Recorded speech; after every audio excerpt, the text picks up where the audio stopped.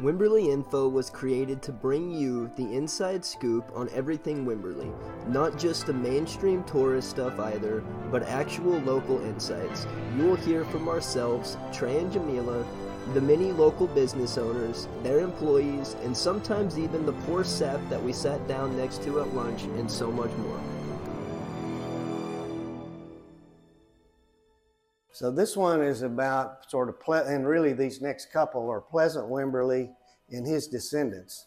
So they bought the mill in 1874, and this gives a little bit about his history as well.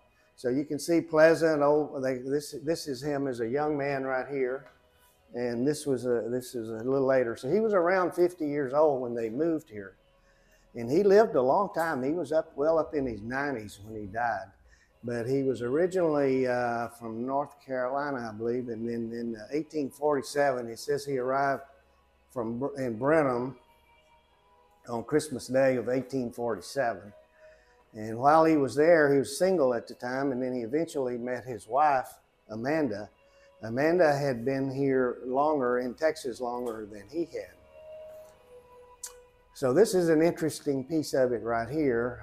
After they moved down here and they bought the land, I guess it's right here. They wanted a post office, and we often get the question, why are we called Wimberley? And this kind of explains it. So in 1880, they had this application to give a name to the town, and they first asked for this Wimberleyville. And the postmaster said that's too long, and they just shortened it to Wimberley. And so we've had a post office ever since then. So that's why the community is known as, still continued to be known as Wimberley. So this tells a little bit about him. And then he had a son. His name was Zach. It actually was Zachary Taylor Wimberley, which was named after the President of the United States. And so when they bought the land here, Pleasant was about in his 50s, and this son, Zach, he was like 22 or 3. So he was just kind of coming of age where they needed, Pleasant was probably thinking, what can I put that boy to work doing? And he sort of ran the mill for his dad a little bit. I don't know if they were full partners or exactly how it's set up. But so Zach was kind of, while he may not have been an owner, he was very involved in it. And he built a house for his young wife, Mary Elizabeth. She was like 14, I think, when they married, and he was about 22 or 3. And at first they came and lived in this house with all the other kids. And one day he was coming from the mill walking up here, and he said, he met her with her suitcase leaving. He said, "Where are you going?" He said, "I'm going home to my mom. I'm not going to live in that house with your mother any longer. I've had enough. If you're not going to build me my house that you promised me, I'm going to go back home and live with my mother." So Zach got busy, and right down the hill between here and the mill race, he built a house, 1877 that was built. That for her, it was basically her house. So Wick has that house as well. Okay. So it's pretty much, it's left like it is. It's dried in. We don't use it much, but it's sort of a future development for it. One other thing about Pleasant, that right here, when he was a rancher, farmer, raised horses, he had a big Percheron, is like a Clydesdale or like a big horse. And he would use that stud horse, that stallion, to breed with the local mares, and the colts would be these big, strong. And those are what the stagecoaches wanted in those days. So he kind of got a little premium price for his horses when he would do that. So he's a very good businessman, yeah.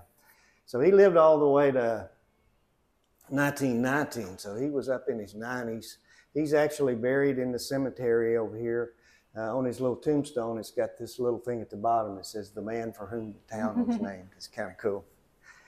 So after he passed and the other kids started kind of running it, he it ended up the next miller that came down. This is one of Zach. So we talked about Zach being Pleasant's son, and this is one of his daughters right here is Susie Wimberley, and she married a guy named John Pylan, and he ended up running the mill until it finally closed in 1925.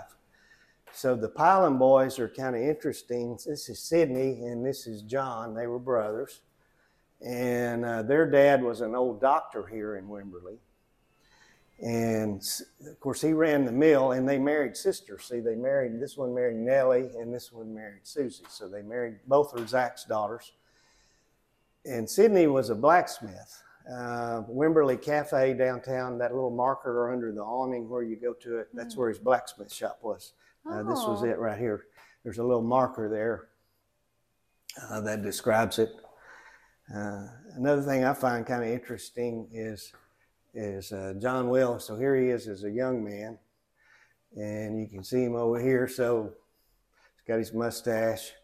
Here he is as a little older man, but you can, the face changed, this body size changed, but the mustache still looks the same. He liked his mustache. Here he is down here too.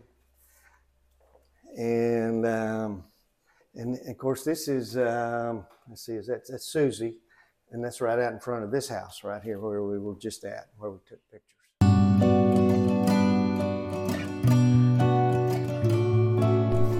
If you found this episode helpful, please let us know by leaving a review. For more Wimberley insights or to check out our local business directory, go to www.wimberley.info and be sure to follow us on Instagram for daily Wimberley content.